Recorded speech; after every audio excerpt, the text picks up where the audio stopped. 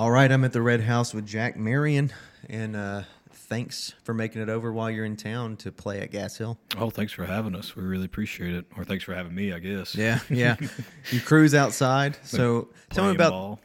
throwing baseball around. Tell me about this crew and how you guys formed. So I've had a group with me for about 5 years. Started the band when I went to App State in Boone. Kind of started songwriting, just kind of here and there. It's something I've kind of always done. And then I had all these songs that I wrote in my freshman and sophomore dorm, and I was like, well, I'd really like to get out and play more. So met a couple guys through the music school up there, and just kind of here and there. And actually had a band that I ran around with for about 5 years. It's about the same lineup. And here recently, things have kind of dispersed. We've had some guys go separate ways, and guys kind of figure out they want to do the road dog thing 24/7, which is totally understandable. But the guys I'm playing with now are just guys I've met in Nashville, and Nick Lawrence is from Johnson City. He's just a great picker that I've kind of picked up here recently. But as far as like the main dudes, we've done it all the way through Boone, and then moved to Asheville together, and kind of done that here the last year or two. A little bit of a lineup change, but just the way things go. Mm-hmm. That's how it goes. I don't know where to begin. There's a lot of things that we'll probably try to cover in our time talking. One thing that we were talking about kind of before we got on the podcast, just as we were kind of starting to get to know each other, was what it's like to be working in Asheville, I guess. Yeah, it's so I've done the Boone scene. I did Nashville for a little while, and then went down to Austin too. But Asheville is just this complete different beast of its own. It's a really cool music city, and it's nice when you're a touring band and you're trying to get out and play like bigger cities like Atlanta or Knoxville, or heck, even going up into Kentucky and stuff like that. It's so central. But there is like a pretty solid, nice music community there. I will say a lot of it feels a little gatekept, but it all just depends on who you know. Like all this stuff is kind of. Yeah. From the outsider perspective, from somebody who lives in the Winston area, looking at Asheville, and working with an agent who represents lots of bands that tries to work in Asheville, Asheville is harder than a lot of places. It is. It definitely is. It feels like there's such a concentration of musicians there that literally you could walk around on the street and ask somebody if they have a band, and they're going to be like, yeah, I do. And so like there's so much in there, and there's obviously like a limited amount of gigs, but there are a lot of places that'll play, but it does feel like it's a little bit harder to kind of get into some of those spots. That's what it feels like from the outside. It's like I understand a denser area having more local musicians, and it's kind of like if I go play New York or something, it's like they don't need me in New York, right? So I get it, but New York has a lot of options, and there's whatever. But in Asheville, from the outsider's perspective, I don't think I'm aware of as many opportunities for other people who aren't from the area. They're there, and I think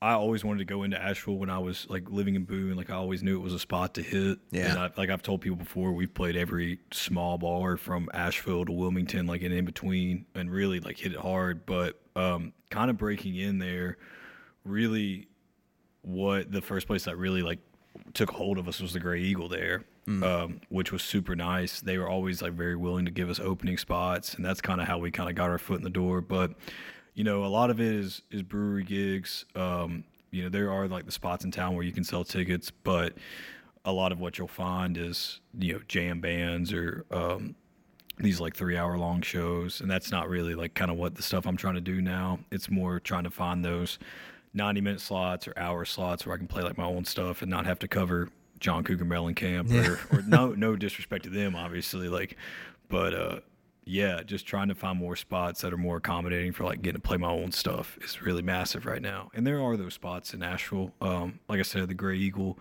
has been one of the better ones.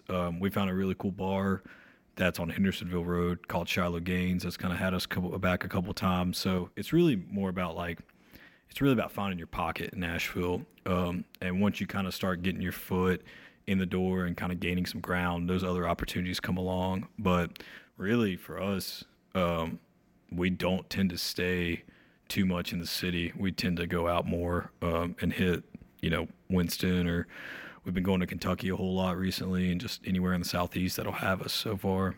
I imagine you're in a really good spot because, you know, Nashville's a little bit closer, Kentucky's a little bit closer than like here. You know? Yeah. So we, you know, it's nice that we can drive 3 hours to Atlanta and play a show for tickets, and then obviously drive like the same night back. And it's also nice that, like, you know, we found this really cool spot in Kentucky that we've played quite a bit, and you know, it's only 4 hours away. But there's just good routes all throughout Asheville, because you can hit 26 and get to 81 and go all the way through Virginia.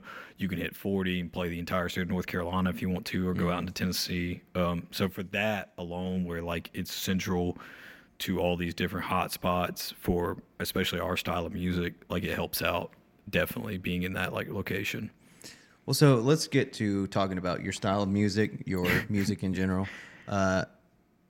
So music, I'll just start our conversation the same way that I do for, I guess, most people, even though I really hate doing that. Okay.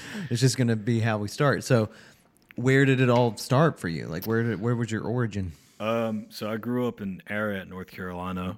It was a cold February day. It snowed. I remember coming out and not really. I was like, holy shit. I always had to go in a long soliloquy about it. Like, by the time I was 3, I had to kill my favorite pig, Winkers. It was a cold February. No, I grew up in this small town called Ararat, North Carolina, really close to Mount Airy, and my whole family was musical. Growing up, we would always sing in church. My brother is a musician. My sister is a NYU grad and writing a playwright right now. Wow. My uncle was a musician who toured North America for a long time. He was in a backing band with Freddie Fender and did his own stuff in his own right. And so I just grew up in a very musical family, and from a very early age, it was like, okay, the church needs somebody to sing on this Sunday. Like, we're all going to learn Down to the River to Pray. It was a very much like a Sound of Music type thing where we were all like just singing together. But, you know, in kind of high school, I'd learned guitar from an early age, been really steeped in like bluegrass music and country music, and kind of got away from that for a little bit when I was in high school and was more towards like pop and rock and blues music.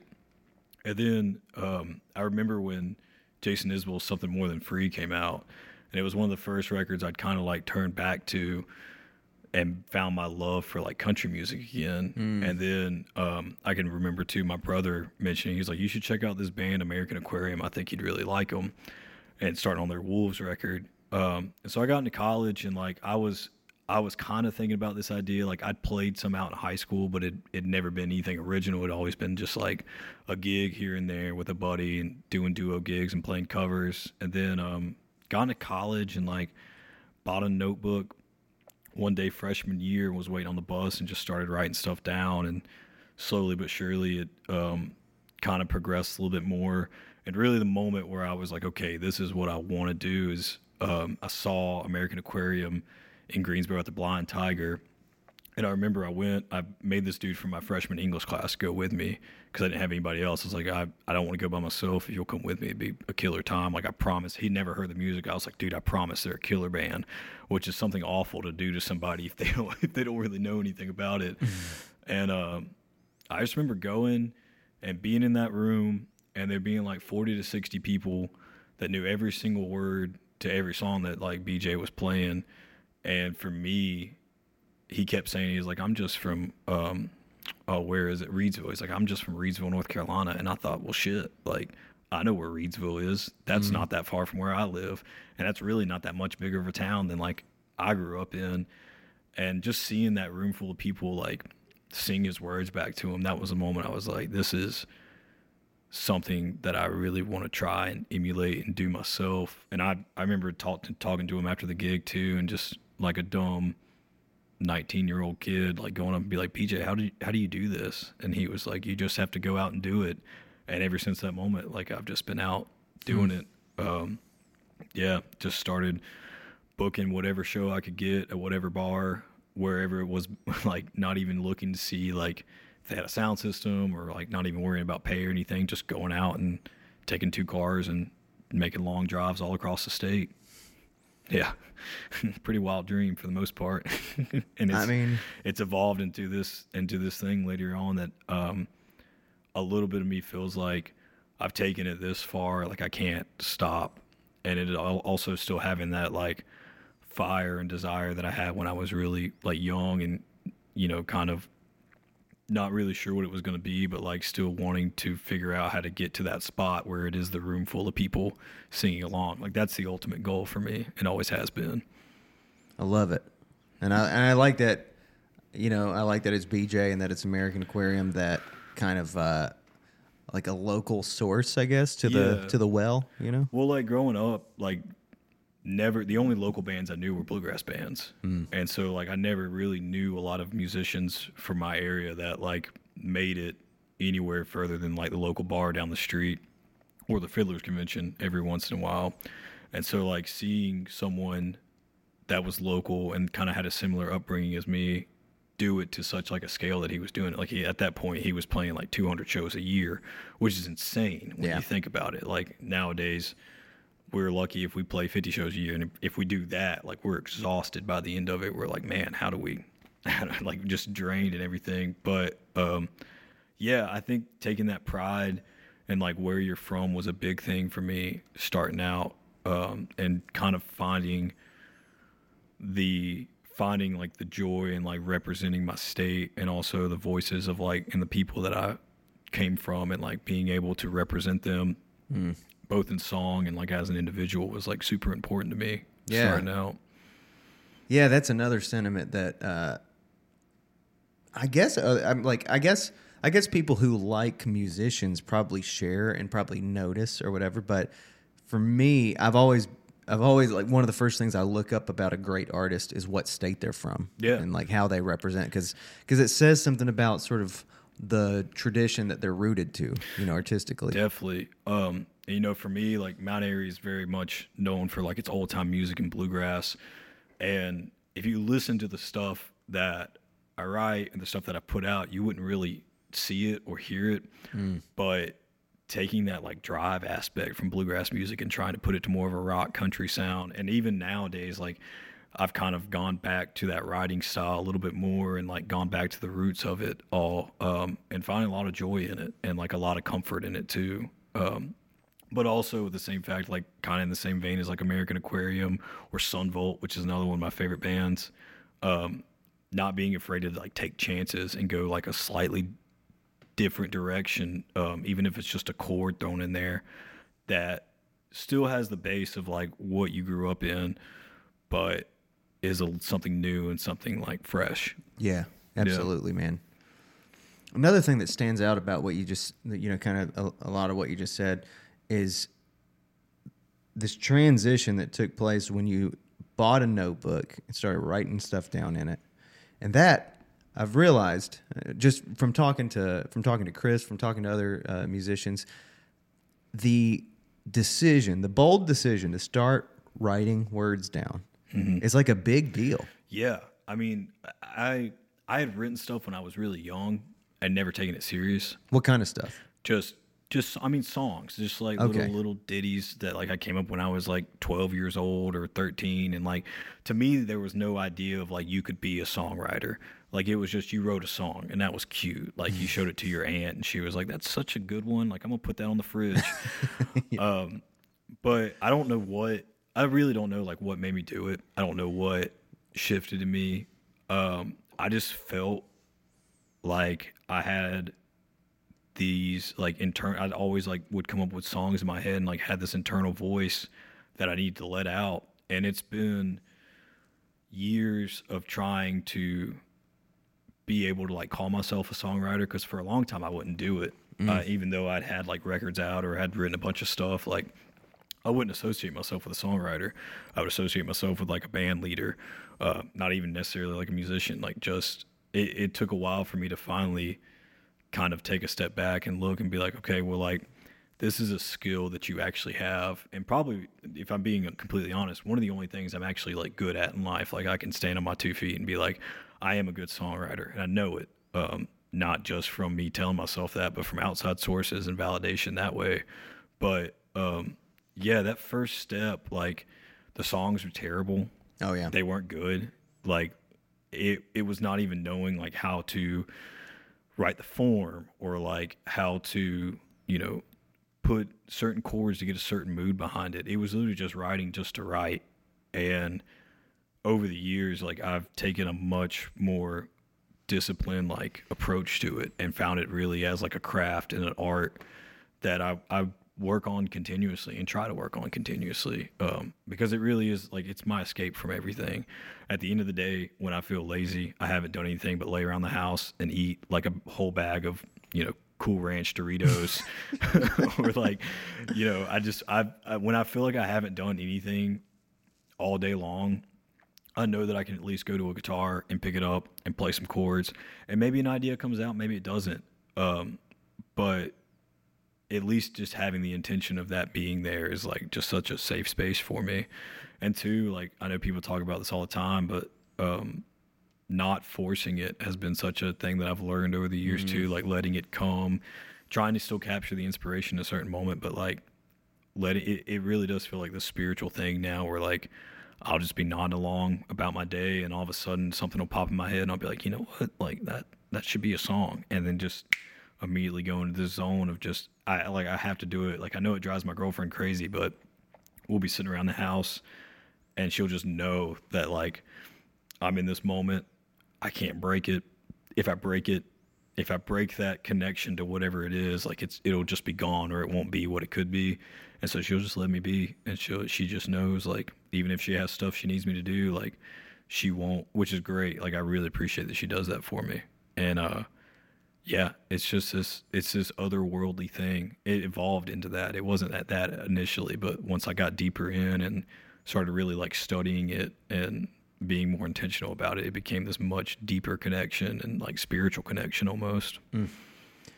I love it. In that Rick Rubin book that we were talking about a little bit, I believe he tells a story in there of an artist whose name actually escapes me. And it wasn't somebody I was necessarily all that familiar with, but talked about a very similar practice about even if it was dinner time with the family, when that struck, he just had to go to his office and write, and there was no debate about it. You know? I mean, it's just like it's this feeling of it's this fragile thing, and it really is like a magic trick. Like you're turning nothing into something in that moment. Like it just comes out of nowhere, and there's no real way to like explain it. There could be inspiration from any source. Like a lot of times I try to be like an active listener and like hear what people say, and sometimes it'll be just a phrase, trying to read and like figure out some type of inspiration for that. Movies, TV shows. It could be anything. It could be singing just a bumblebee on a flower one day or something like that. But when that moment comes, just pushing everything else aside and being like, this is like, it's one of these moments of clarity that like people rarely have in the world for me. And it's like everything else, the world goes from feeling as big as it is to just being as small as that notebook and that pen and that cup of coffee for me. And I just know that I have to give it the attention it deserves. And that's a huge thing for me now. I love that. And so that I feel like answers that starts to answer one question I had, which is understanding the discipline that you're referring to about how to approach it, or the discipline you practice with it. Is that an example of the discipline with which you practice songwriting? And are there other examples, I guess, that come to mind? Yeah. So like starting out, it was very much just put down whatever came to mind.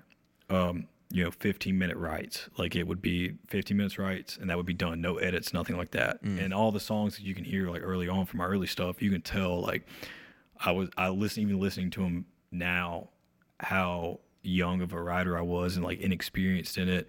And a lot of it was just trying to copy like other writers I'd learned to love. And I don't think that's a bad thing necessarily. It's a common starting point. Like you have to have someone that you really cherish a writing style and like want to emulate a little bit. I think everybody does it.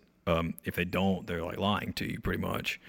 But over the years, like I read that great book by Jeff Tweedy, like How to Write One Song, more recently, and that kind of helped me fall back in love with it. But just knowing what the routine is, and he talks about in that book, like not waiting for inspiration, but trying to find a moment where you can kind of get the ball rolling a little bit. So for me, it's always early morning or it's in the shower when a lot of stuff starts.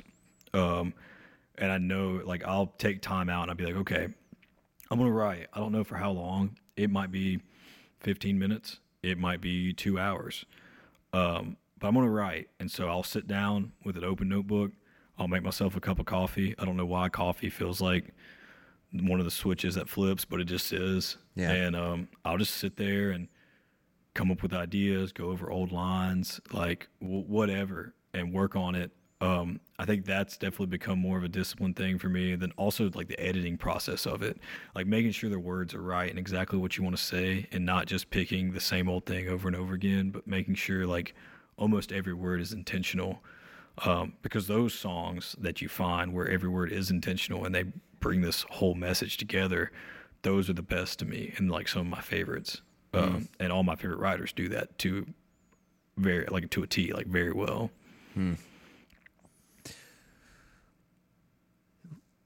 I want to ask about observation, about being on the receiving end of inspiration and stuff. And I'm wondering, Chris and I talked a little bit about this. I've talked to many songwriters about this, but I wonder if you can illuminate any of your understanding of the state of mind, of what it means, what it is, why you, not necessarily why, but how. Maybe how is a better question to ask, about how you practice an ability, I guess, to take in your surroundings. You know what I mean?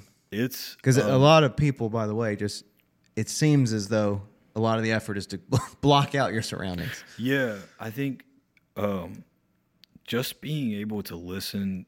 One of the biggest keys for me is always making sure like whatever I write about is based in some aspect of either my life or someone else's life. That's like a truer story, or even if it's a made up story and a made up line, there's some semblance to like real life. And so always for me, like when I'm out in a crowd, I'm listening to what people are saying, and listening to stories from other people too is a major thing too. Like I wrote a song recently about this guy that grew up in Surrey County.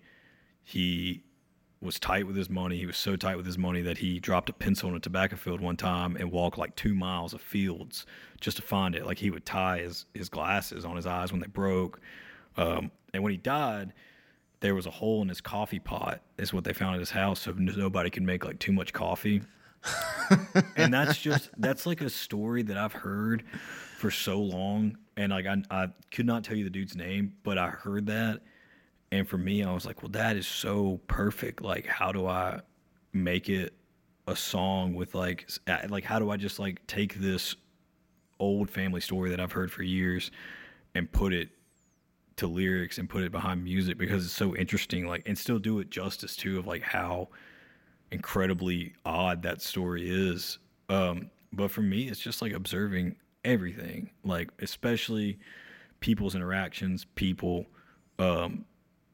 books, not as much. Like I will say like not as much inspiration comes from books as far as like the observation part, but through reading, like it opens up that other avenue of creativity, because you have to, obviously you're imagining the scenes, get a lot of pretty language from books, depending on the books you're reading. And that's if I ever find myself in a rut, I'm like, okay, I need to go and read. Like I need to read something, which is a lot of times takes me 2 months to get through a whole book. But, it's something that opens that other lane of creativity and allows different language too to come in. Okay, so let me ask you this, if I can figure out how to phrase it correctly. With something like that guy from Surrey County, maybe this is where the why question comes in. What is it about a unique life, a unique character, and somebody with odd traits?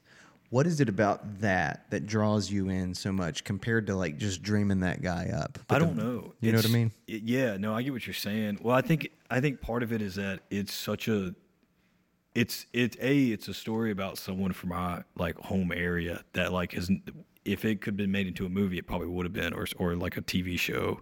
But like, it's a story that just only gets told within my family confines. And it's such a funny story that I was like, there's got to be some other life to it, or try to give it another life. And I just find people like that interesting. Like I just find, I grew up in a very rural like tobacco farming place, but there's so many interesting people that live in that spot, and people don't see that all the time. They just see us as simple folks that, you know, go and work Monday through Friday and then come home and go to church on Sunday, and that's it. But there's so many other aspects to people's lives that you just never know about unless you hear these stories that are like passed down. And for me, like, trying to give attention to those stories is like really important, especially on like this new record that we've got and we've been working on. I have a song called Doc Southern Lane, which is written about the connection to the past that I still have with these people that have come before me. And I've always been really interested in like knowing these people but not knowing them, if that makes sense. Like these people, like for example, my great I guess it would be my great grandfather, Doc Southern, was a man that I've never met in my life, but I could sit here and tell you exactly what he was like because I've just heard so many stories about him.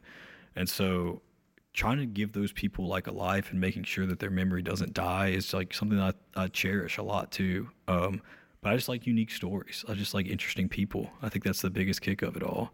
And they tend to make the best songs. Man, so I heavily relate to everything you just kind of laid out, especially the idea of through art and through something like literature or music or whatever, being connected to the past, being connected to heritage, you know? And that is like fundamental to this whole thing for me. If I don't have that feeling in what I'm doing, I actually tried in a project to sort of divorce myself from that feeling, but that seems to have always been and seems to still remain one of the most important things to me as a musician. Yeah, and I think it's like you kind of have this reckoning when you get away from your hometown of kind of like what your hometown was, both the good and the bad side of it. But also just for me, like, it's always just been about trying to, like I said, give a voice to the people that haven't had a chance to tell their story. And going back to that song, like, I think part of it too was like that man died and they supposedly found $1 million in the back of a car. And for me, I was like, this man lived his entire life pinching pennies and like finding any way around that he wouldn't have to pay money. Like, what? And when he died, he just left it in the back of a car. So like, what was the point of it all? Like, why? Like, what headspace was he in to be like, I have to save every bit of this for nothing, essentially? And so I think just that like that unique voice and trying to figure out like what were people thinking and how can I make this lyrical and like tell this dude's story without name dropping him. Like a lot of times I tend not to use like real names and stuff. Like I'll switch names up. But I just find stuff like that crazy. And I'll give you another good example of it is like, I've known my aunt my entire life, my Aunt Eva, wonderful lady, hairdresser back home in Mount Airy. Shout out Green Front Salon. It's where I get my hair cut. And I was just sitting talking to my uncle one day, and he told me, he was like, you know how your aunt first went to beauty school? And I was like, no, how? It's like, and these were his words. He's like, she showed up in a farm truck covered in shit. And I was like, man, the dichotomy of that, like going to beauty school and then showing up in this ugly old farm truck that's just been covered in mud and everything. And so I wrote a song off that, and I wrote about like their relationship too. And like, some of it, it's not completely autobiographical. I kind of filled in the blanks a little bit, but that one phrase that he used with that just like set it off. And it's just cool too. Like, she's a very important person in my life. He's a very important person in my life. And being able to tell a little bit of their story to like the world is just beautiful to me. Absolutely. And I enjoy it so much. Yeah, it's like, well, you tell me. I mean, I know what I hear when I hear that. I wonder, of these phrases that I might just throw out, whether you're a mirror, a time capsuler, a historian, detective or a reporter, like, of those things, I wonder what you think you relate to the most. It's kind of more like a looking glass type thing. Okay. Like, kind of giving people just a view of like this small rural area that like I grew up in.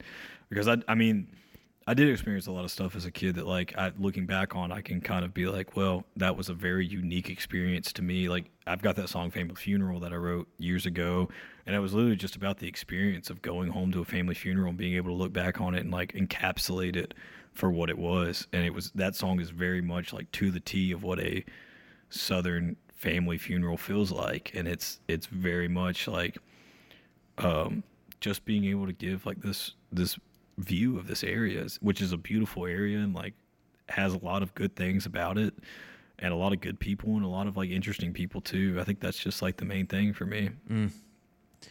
So people, it sounds like, is a huge part of it. Is landscape a big part of it as well? Here, it can be. I think here recently I've been kind of more focusing on, like, the Blue Ridge as a whole and, like, Appalachia too. Because I am a very proud, like, Appalachian raised son, and grew up right at the foot of the Blue Ridge and, like, would go there all the time as a kid. And so here recently it's kind of reflected that more. I would say on the first stuff, like, the imagery as a whole, I could tell you, like, the places I was thinking at, and it may not directly, like, reference them, but sometimes I'll name drop them. Sometimes it's just painting that picture of, like, what I see. And actually, our last record we put out, When the Well Runs Dry, the smokestacks on the front of it are the Reynolds smokestacks from Winston. My grandpa worked for years for RJR, just putting full into cigarette packs.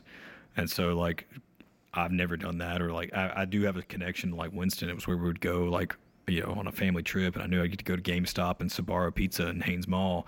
But, like, other than that, like, I don't know. I think some of that imagery, like, leaks in just because it's what I know. Really, like, nothing else. Like, I don't write about big cities that I've lived in or anything like that. It's always back here, and this, like, beautiful landscape.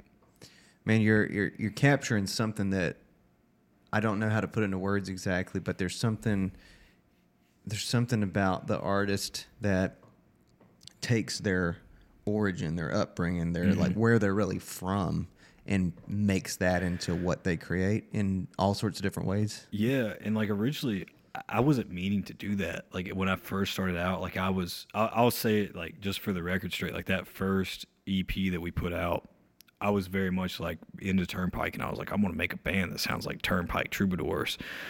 And by doing that and not even, like, realizing I was doing it, I was still writing about this place and, like, writing about experiences that I'd had. And then the second record came along, and I was very deep into, like, making a concept record about a small town and, like, where all these events happen, like, at the exact same time, but they're not. They're kind of connected, but the only connection is that they're in the same town. And so, like, it's always, like, in the back of my head, and here recently I've been able to at least notice it and, like, kind of give it a little bit more life, because the stuff I'm writing now is solely based in, like, where I'm from, and I'm, like, very, very, like, proud of that too. But, like, being able to just kind of give a little like, spotlight on it has always been super nice. And I like the songs. That's the main thing for me, is, like, if it's something I like, then I would hope that other people would like it too. Yeah. So, and I think other people too, like, no matter where they're from, can associate with it. If it's, Mount Airy is just a small town on the map, but there's a lot of small towns on the map everywhere. And, being a little vague with stuff kind of helps, but, yeah. Yeah. I love it, man. So you told me a little bit about your writing practice, how you write every day, every morning, if possible, and with coffee. Tell me, I'd like to know just a little bit more about what that looks like in terms of if you write on paper, on a screen, if you write with a pen, pencil. If I'm out and about and I don't have a pen and paper, because it will just happen, like, random moments, always on my phone, always in the notes app, probably, like, over 600 notes at one point. But most of the time, if I have my, like, preferred way, it is on the couch at home with a coffee table in front of me. Either I like the composition notebooks. I don't know why. I've always liked those. And then the G2 Pilot pen is, like, the ultimate pen for me. It's my favorite pen in the world. I don't know why. I just feel like I'm writing so much nicer with that. I have horrible handwriting, which is really, that's only like my cross to bear because I'm the one reading it most of the time. But yeah, just I have to have. If I don't have a G2 pen, it doesn't like bother me. Obviously, I'll use like a ballpoint. But if it's like my perfect scenario, it's just the typical black and white composition notebook, and then a G2 pen, a cup of coffee, and that's it. I like those composition notebooks. I find that for some reason they bring. I love understanding different people's like journaling or notebooking practices and stuff. And I find that if I have like small leather books, like that's where I use those most often, and they kind of filter the most of my thoughts. And composition notebooks in particular draw out of me like just the need to fill them up or something, and to like scribble all in them. Yeah, I mean, I've filled up at least 4 or 5 now, and I still have the first one I started out with, and that was what I originally bought from the student bookstore app, was just a regular like 100-page composition notebook.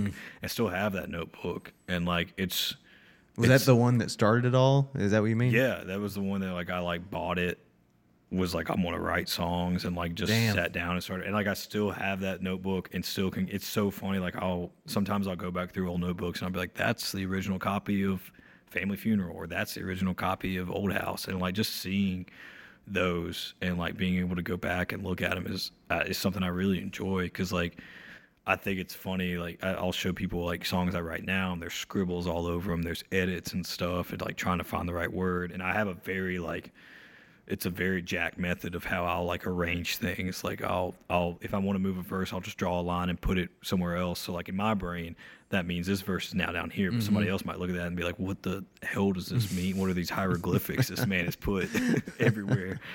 But yeah, like they're just like special keepsakes that I plan like to keep forever, hopefully. I do the same thing. Yeah, I think it's cool, man, like getting back, and even the ones that are incomplete, just like being able to look and see like what headspace you're in or what you were trying to say at a certain point is cool. It's neat. Have you found a pretty good method for utilizing the notes you make on your phone and bringing them into the other space, like where they're managed? Yeah, I mean, most of the time there are songs that I just finish completely on my notes app, and I've just got like a method of how I write them out, like verse, put in an inner space, and then write a chorus, and then put another verse. But a lot of times what I'll do, I always make sure to make a voice recording, like have to, no matter what it is, even if I don't have it all fleshed out, like have a voice recording, have some semblance of like what it's going to sound like.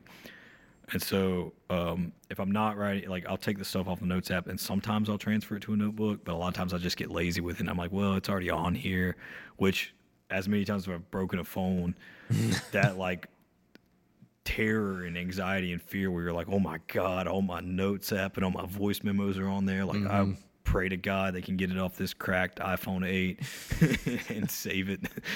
But yeah, I mean, most of the time I'll just go back to the notebook. Like I'm doing a better job now of keeping one on me like pretty consistently, and like being able to just, because I just like the writing more. Yeah. It's so therapeutic, and just you're able to zone out so much more, whereas on your phone you'll get notifications like left and right, and it takes you, if you let it slip for 1 second, it's gone. That's like the belief I have. If you're taken out of that moment, like it's just gonna flitter away. Yeah, man, I haven't found a method for writing on the phone, which I think is because of some of the things you just said, like with notifications and the temptation to get distracted by other things, the way the phone works. And then also just liking paper and being used to that. I've done it forever. It's just a good feeling to put like ink to page. Like it just feels right. You can see it. Yeah, exactly. And like, the phone is great for like one-liners or like a chorus that I might come up with and be like, oh, I'm going to get back to that later. She had something to say about that. She was like, I prefer the iPhone method, actually. Yeah, she's being a little bad now. That's okay. We all are every now and then. I know I am. Yeah, and not to mention accidentally deleting stuff That scares me. Worst feeling in the world. Yeah. Good thing there's like an undo button, because there was one point in time where I accidentally deleted like some songs I really wanted to work on, and I freaked out for a solid minute until I found out you could like, there's a recently deleted folder and you can like bring stuff back. But that's also the positive about like the paper stuff, is that the only way for it to be deleted is either thrown away, it burned, because even if it gets wet, you can still kind of dry it out and know what you're saying. But yeah, and I even find too, like, really the songs that when I know it's a song that I need to pursue more is when it's a song that I've tried to write and I find myself singing it away from the pages, like just walking around, which sounds very like narcissistic and like, you know, he's just going around humming his own tunes. But it is like, if one like sticks with me long enough, I will find myself like singing it or singing the chorus and be like, okay, like this is one that needs to be like brought to life a little bit more. Yeah, I mean, that's just part of how it works, man. Yeah. And I've also noticed, or I don't know if you relate to this or not, but for me too, another version of that is like, if I've got a progression that the same phrase keeps coming up to my, like the front of my mind, and I'm not committed to it yet. I'm just thinking, you know, I don't know. I'm like humming through it, and I keep saying something like, you know, in the field.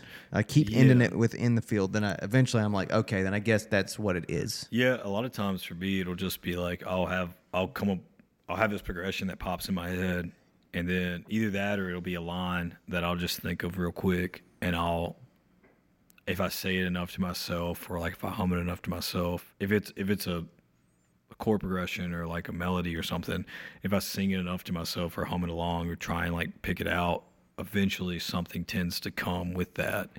But if it's like just a verse or something, or a line I've thought of, it's a little bit harder to try and expunge on that. But like eventually, if you just sit and stare at it long enough, it feels like it'll finally click. Or a lot of times I always tell people too, like, look at it, try and work on it. If it doesn't work, go do something else and then come back to it. Most of the time when you come back to it, something will come of it. Yep. That's like a big learning step, because, you know, you sit there and you're like, why can't I just write this entire symphony in this one song in this one sitting? Why do I feel so stuck in it? And you're just like, oh my God, like, I'm a songwriter. I should be able to do this in one fatal like swoop. Like it should just be done and ready. But being able to like step away from it and come back is one of the best tools you can have. Yeah, you got to, man. You got to. Absolutely. Speaking of stepping away from it, do you have other creative outlets aside from songwriting? Besides like reading, that would be the other one. But not too much. I doodle every now and then, and I've kind of like let myself get back into that more. But really, if I'm not songwriting like in a creative way, like fishing is like my other thing that I tend to go to like, that's my other like safe, like relaxing space where I can go and be by myself for 3 to 4 hours, or smoking meats too. And I know that's like the typical thing for anybody my age that like reaches their they're like 25, 26, and they're like, I'm either going to become a big history nerd or I'm going to learn how to barbecue. But those two things, like, they're not necessarily creative, but they're ways for me to get away from all the noise of stuff and still have that feeling of like the small world that I enjoy so much when I get into my writing. But yeah, not a painter. Was terrible in art class growing up, so like I'm a horrible like artist and like drawer, like much better at just throwing a rod, I guess.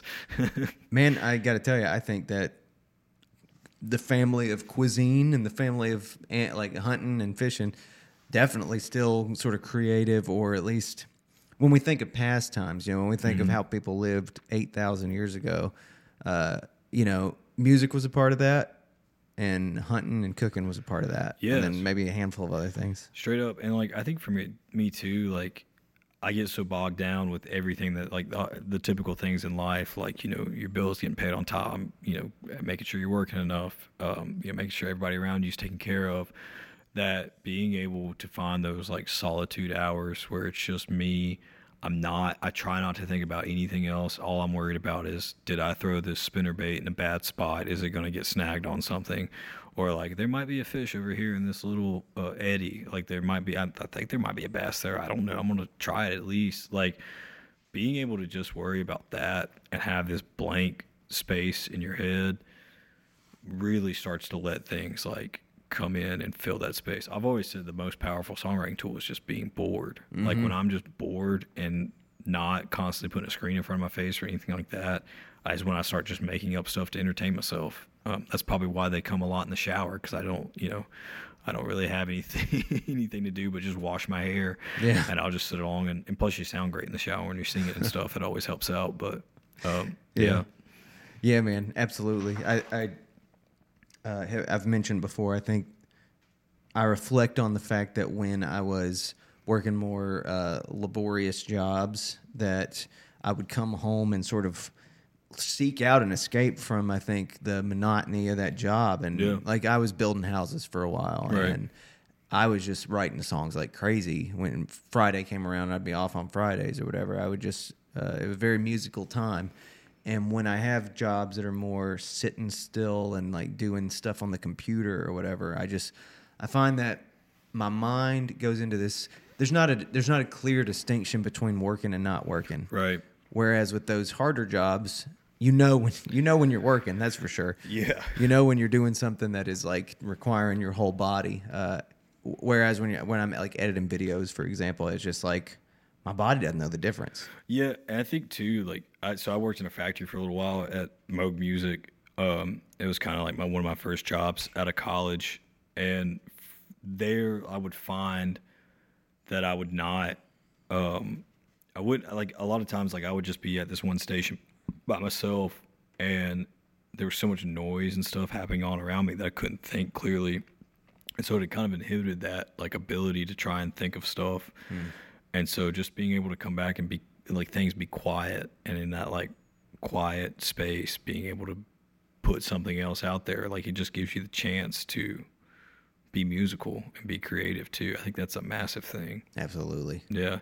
And even like, nowadays when I come home from a job, I find that it'll drain just the creativity just from being tired. And like you come home, you've worked all day, you don't want to do anything else but just sit on the couch and watch some baseball. And that's literally, like, a lot of days that's what I'll do. But still trying to find that time where I can have those like peaceful moments to myself is like a major key and like a major thing to really focus on for myself. And do you? I didn't ask this before. Do you play any other instruments? Not well. You mess with them a little bit? Yeah, I had a great guitar teacher growing up named Jim Vipperman, who's a local like legend in like fiddle and banjo, and guitar too. Like he's just like one of those bluegrass musicians that plays everything. And so I would go and take lessons from him. And I never took lessons serious. I never took practice serious. I did win second place at the Mount Airy Fiddlers Convention for youth guitar growing up. So, nice. Yeah, I mean, not to flex or anything, but pretty major flex.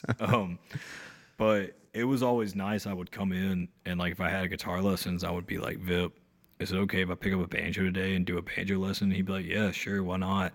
So picked up a little bit of banjo stuff, learned fiddle for a little while. But I would say like the main instrument that I focus on is guitar. And I've had to pick bass up too for like gigs and stuff, but that, is not much different than playing the guitar in itself. But yeah, I really didn't practice at all when I was a kid. I didn't feel the need to. I felt like once I learned chords, I was like, this is it. Like you're playing guitar now. And so here recently, like trying to come at least learn some more technical stuff, especially like finger picking things and like just being a better. I know I'm not going to be a great lead blader. Like, I just don't feel like I have that knack and maybe that ear for it. I probably could if I really worked hard at it. But just being able to be sure, like, I'm a very good, like, rhythm player, and that I'm like, focusing on that has been, like, a major thing for me recently. Mm-hmm. Well, I feel like that is an understandable thing. And what I see a lot of the time, like, dudes who are drawn to lead, often that's more important to them than, like, say, lyric writing. Yeah. Well, also too, like, I don't find a need for it because I have all these great players around me. Like, what more can I bring to it? These guys have their own style and their own voice that they're putting through their instrument. Like, I put my voice and my style through my lyrics, or kind of through my playing too. Like, it's a little unique, but You know, there's just not. I just don't find it doesn't. I want to be a lead player. Trust me. Like I want to rip guitar. Like it would be so sick. Like get done with the middle of a verse and then just go ham on something. But I also know like that's just not. It's just not me. Like it's just not what I want to do. Really, it would be cool, but I think I'd just rather be a considered a good rhythm player. Somebody can actually keep time, do chord changes well, and like not mess up. Most of the time, I'm just trying to stay out of everybody else's way with my playing. Nothing wrong with that, man. No, not at all. So let me ask you this. I'm a little older than you, and I don't know if this is like, and we're not drastically different generations, I don't think, but I'm wondering, I don't know if there's a generational difference, but I feel like a lot of the artists that I'm prefacing the question a little wrong, and maybe with too much detail, but I think that the question of goals and the relationship people have with goals is something I'm a little curious about. And I do think that generationally, the relationship with like big goals is a little different than like people my age group. I think my age group, everybody was like, oh, we're all trying to play the Opry and shit like that. And, Yeah. And anyway, I don't know what your goals are, but how do you know what your goals are? Do you have specific goals in mind? Yeah. Starting out, I really did. And I had that same goal. Like when I first started, I was like, I'm going to take this thing all the way to the rhyming or bust, like that. And that's still the dream for me. Like I've always said, if I got to play the rhyming, you can put me in the ground the next day and we'll just call it that. Like that'll be it. Originally the goal has kind of stayed the same throughout though. And sometimes I've put other goals in front of it, but the goal has always been get to a point where someone is singing your lyrics back to you. And that like was just, that's all I ever wanted, like starting out. And it's really the only reason I started things, which might be a pretty like selfish like goal, but I don't think it is. But that has always been the main one. And then obviously when I was like younger and like trying to do exactly what American Aquarium was, the goal was like play as many shows as you can. Like just do it. Go out and play no matter where it is, no matter what it costs. Like just go do it. That's kind of adjusted a little bit here recently where it's more like, okay, I've done this for 5 years now. I've done it hard and I've played a lot of shows. Now it's time to be a little bit more selective about what you're playing and when you're playing. And still the goal is like ride this thing as far as it'll go. But I went through a time where I was playing so many shows that I kind of lost the joy in it. And here recently I've been able to take a step back and at least look at everything I've done as a whole. Because it really was just started as some kid who's 19 years old who did not know anything that he was doing. He had I had some references from what my brother did and, some guidance. I did get a degree in music industry studies. And so like I did know the business side of it, but being able to like step back and look at everything and be like, you have done a lot more than you ever thought you would. And even still, like if I could go back and tell myself like, hey, you got to play a festival in Kentucky, or you got to go up and drive into Kentucky. If I would have told my younger self that when I was 19 or 20, he'd be like, yeah, that sounds about right. Like, honestly, like, yeah, you should have done that 2 or 3 years earlier. Like, why didn't you think of that? But now just being able to look at it and be like, that is something that is really cool. And, I got to play Merle Fest a year or two ago, which was like an ultimate goal for a long time. And just being able to kind of adjust your goals to where now it is literally just, I'm focused on writing good songs. I'm focused on playing good shows. I want to make good records. And that's really about it. Like I'm very proud of all the things that I've done, and I'm realizing that like not a lot of people have got to do it as much as I have. And also like I'm just very blessed to be like in the position that I am. Like still a very young career. Would love to make an actual like full-time career out of it. That's like, I guess one of the biggest goals now is like get to the point where this is self-sustaining, but also not getting sucked into that trap of like, this has to be a money maker. Because I think when you do that, that's when the joy of it really gets sucked out in a lot of ways. But yeah, I mean, the goal now is just to be known as like a good songwriter, and that's it. Like, I've done so much stuff that if it all ended tomorrow, I would be pretty satisfied with it. That's a lie I tell myself a lot of times. Like, I know, like, I would be like, man, I should have toured a whole lot more. But nah, It's a really hard balance. it is. Like, 'Cause go no, ahead. you go ahead. No, Well, I'm just blabbering. No, you're great. I mean, that's what you're here for, man. But it is a hard balance because on one hand, you think about, I don't know, being stoic and stuff, and you think it's like when you hear quotes that are sort of like, it's the man who doesn't think he has enough who's poor. But if you realize you have enough, then you're never wanting. I hear that and I think, like I shouldn't be too miserable over the condition of, I don't know, because I totally have that same stuff in common. Like I think about a full-time career and what it would mean to sort of be on the road all the time or whatever.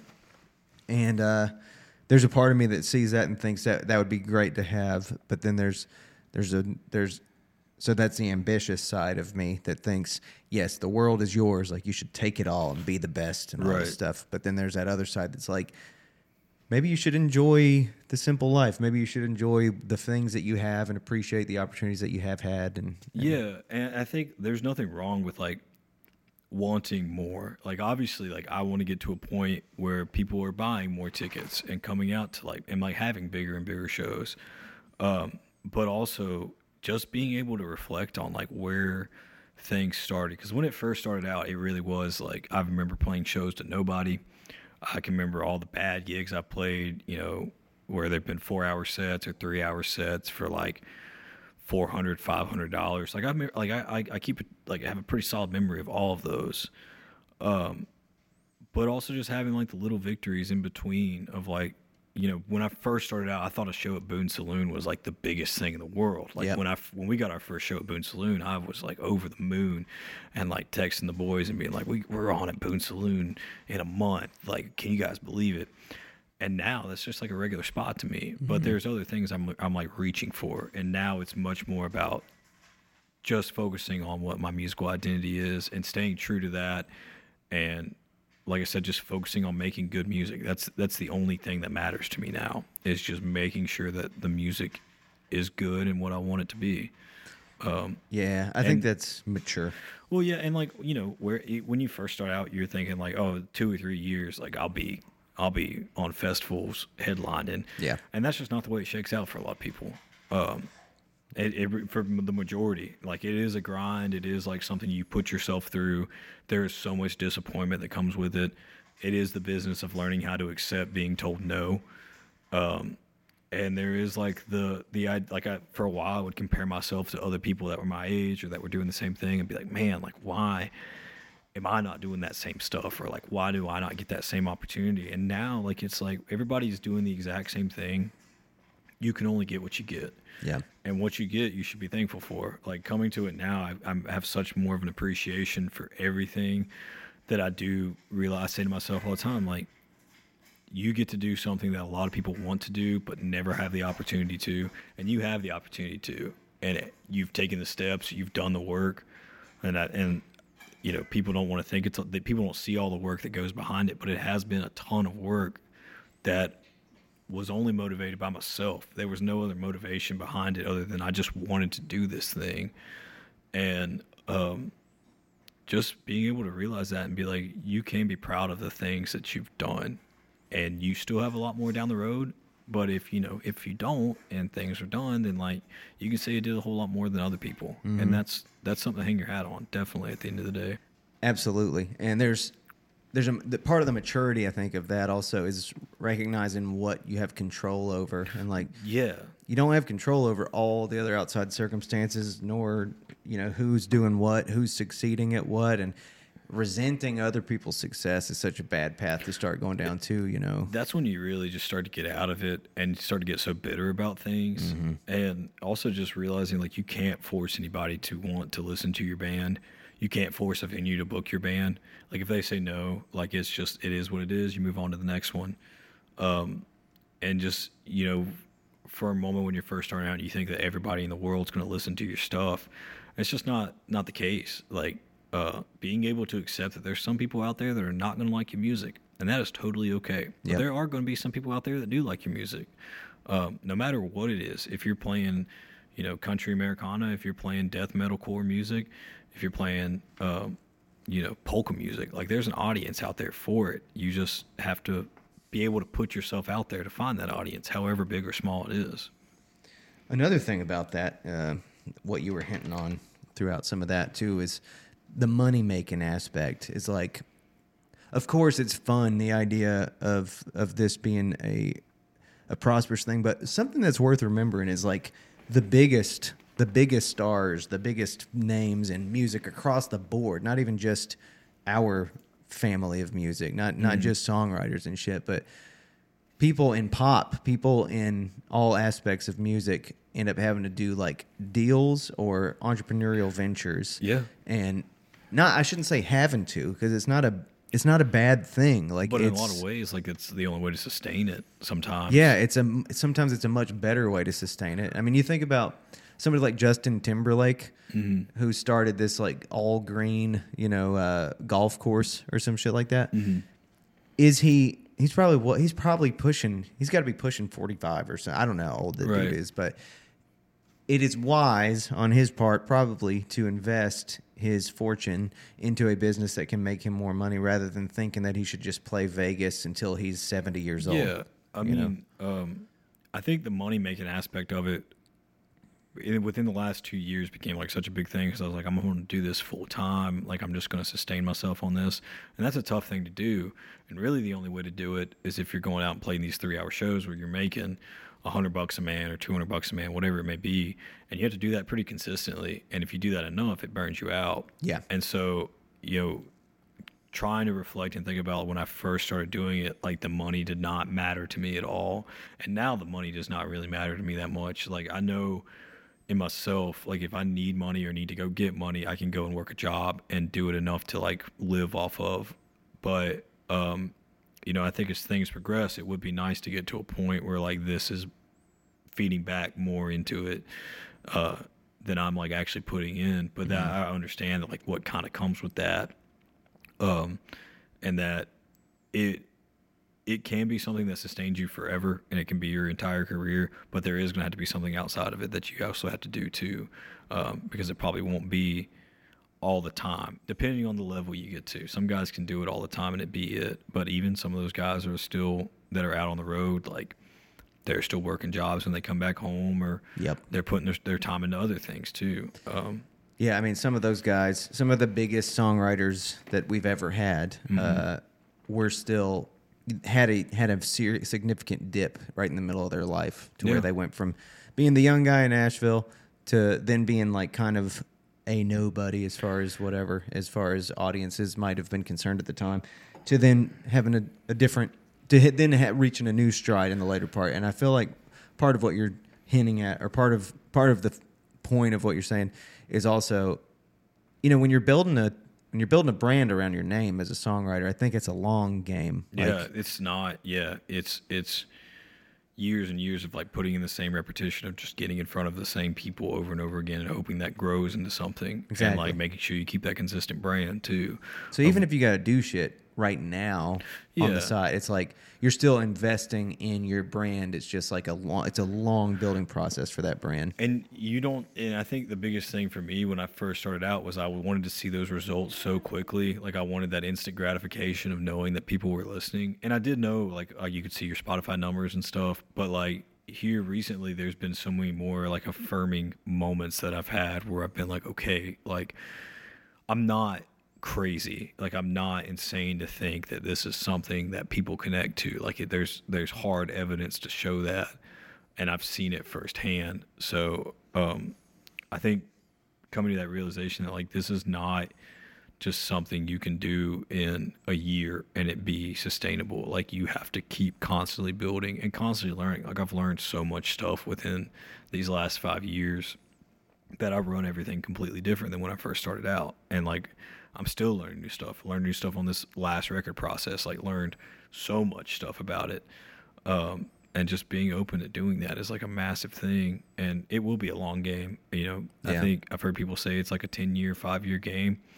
And I think just being able to accept whatever comes from it, like it could get to a point where it totally sustains itself. I'm willing to put in the work for that.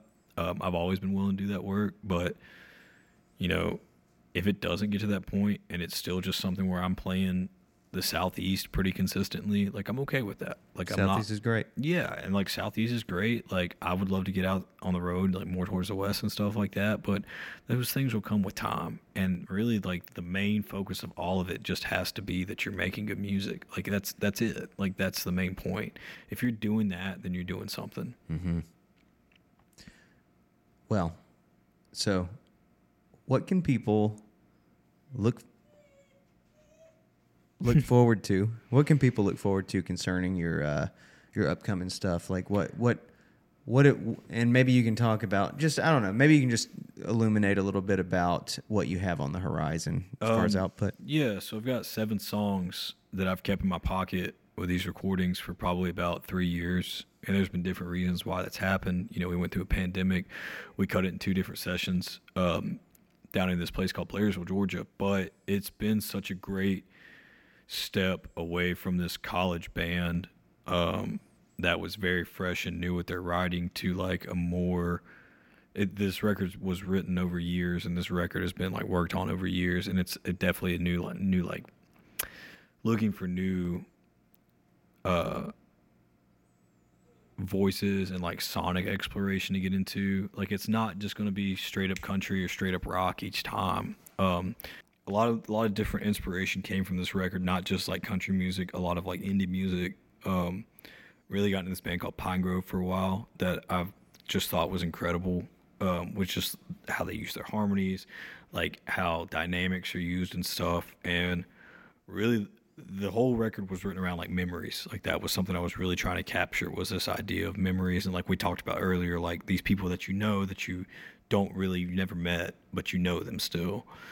And so kind of focusing on that came these like 7 songs that some of them tell stories that are personal of mine. Like there's a song on there called Too Damn High that's literally written about a drunk night that I had in Boone. And it's going to be a mixture of a lot of different stuff, but it was a definitive step away from, we're doing this in the college studio at App State, which is still a great studio, but we're in an actual professional space. It's still the same, like it's the same kind of feel, but it sonically sounds so much different and so much there's a harder word to like put for it. It's a little bit like gentler. There's not as many like hard, like there's not a song on there called Ain't That a Bitch, which there was on the first record. Like it still rocks a little bit, but not as much. It's got a little bit more twang to it, which I'm really excited about. And like that's been a big step for me too recently, is getting more back into that twang and that roots type thing. Which even now, like, the stuff that I'm writing now is going to be even more steeped in that. And I'm really excited. I always say when I get near the end of that record process, you're like, oh, I can't wait for the next one. Even though I'm just as excited for this one that's getting ready to come out. And in really, like, I think production wise, I think writing wise, like it is a massive step from where the last one was. Like, just feels so much more like a full on professional, whatever you want to call that, or like just a full record. And even though it's only 7 songs, which, give or take, you don't have to have a 30-song record every time you put one out, but I think 7's a good number. Hell yeah. Based on just everything you've told me about your perspective on songwriting and stuff, I really genuinely can't wait to hear it. It's going to be dope. A lot of the songs that I wrote when I was back home on the farm during the pandemic, some of them I wrote in my new spot in Asheville. I live in this trailer. Like one song was literally inspired by the word linoleum, which is always just funny to me. But it's been a great time for me to like find a little bit more of my voice instead of trying to focus so much on sounding like American Aquarium or sounding like Turnpike or trying to be the next Isbell. Like just trying to make a record that I thought sounded like me and where I come from. And there's still some like exciting stuff on it. Like there's some synthesizer in one of them that's like sounds like a pedal steel. Like we did some weird stuff with it, but at its heart, it's like mostly just country music, which is cool. And I enjoy listening to it. Like I've gone back and I've played these songs for so long now, like they're just kind of ingrained in me. But I think they're really good songs. Like I really do believe that. I would put my stamp on it. Man, yeah, that was something that we didn't really touch on too much earlier, talking about sort of the imprint that takes place with admiring other artists. You know, there is a shift, I think, that takes place where you start to become yourself, and that's kind of where you stop mimicking the people who inspired you. That's something I've really only come into within the last, 2 years, is just being able to be like, okay, what does a Jack Marion record like actually sound like? What is a Jack Marion song actually? And finding that voice and like what, and for a long time too, like just being more comfortable with my singing voice. Like I always wanted to go up in like a higher range, like Isbell, and like be like yelling and shouting or whatever. And that's just not what really fits into what I sound like. Mm-hmm. And now it's much more trying to get back into like that Randy Travis type vocal style, or like, Keith Whitley, and kind of being okay with being like a baritone and a bass, and like, like and enjoying it. And like I think it feels so much more natural in this next one. It doesn't, nothing on it really feels forced. Like it feels so much just like this is what it is. And it really is. Like there's a song on there that's singer-songwriter, there's a song that's a little bit more indie, there's a song that's there's a couple songs that are like stupid country songs, not stupid, but they're like very country songs, like you can tell. It's kind of all over the map, but that's just kind of how I am too. And like I think I'll always make music that's at least riding the line of like country music and rock music and something in between. We call ourselves alt country, just because all my favorite bands, that's what they call themselves. I mean, that Whiskey Town record, that first one, was massive like imprint on me. Trace is like one of my favorite records ever, but also just like a huge Springsteen guy, and like that big sound and like the massive toms and all that stuff just gets me excited. And that's the kind of stuff I want to make, kind of riding the same line of those. Well, dude, God, I feel like I could talk to you for another hour, and you're hungry. You got a show tonight that I don't want to push you back for. You're fine. Yeah, so, we got to be there at 4:30, but we are. I did promise the boys some mountain fried chicken, okay. So I think we're gonna try and sweep over there. Yeah. Well, we better go ahead and free you up so you can find that chicken.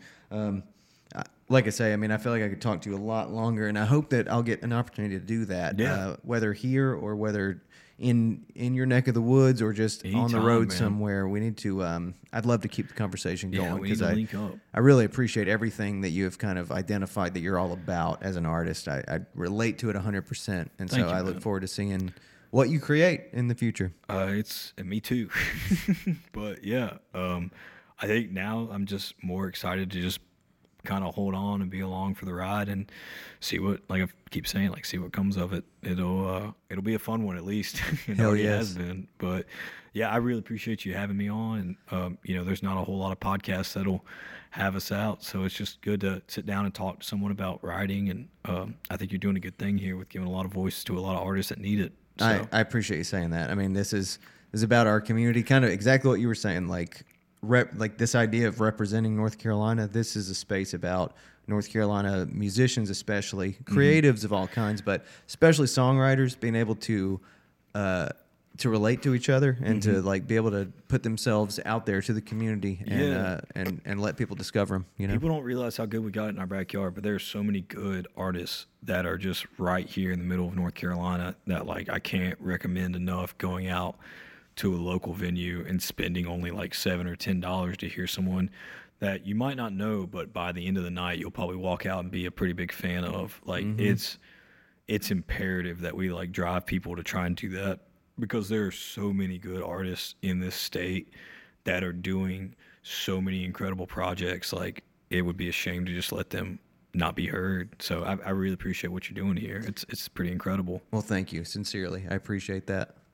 Well, cool. I think it's time for some chicken. I agree. I agree. Shout out Mountain Fried Chicken in Winston-Salem, 2 locations, one on University. I don't know where the other one is, but it's not greasy. Akron Drive. Akron Drive, yeah. Yep. Akron Drive and University. It's not greasy, and they got some good hot sauce. Sponsored by Mountain Fried Chicken. They do have good hot sauce. Thank you again. Thank you, brother. That was a lot of fun. People sleep on it.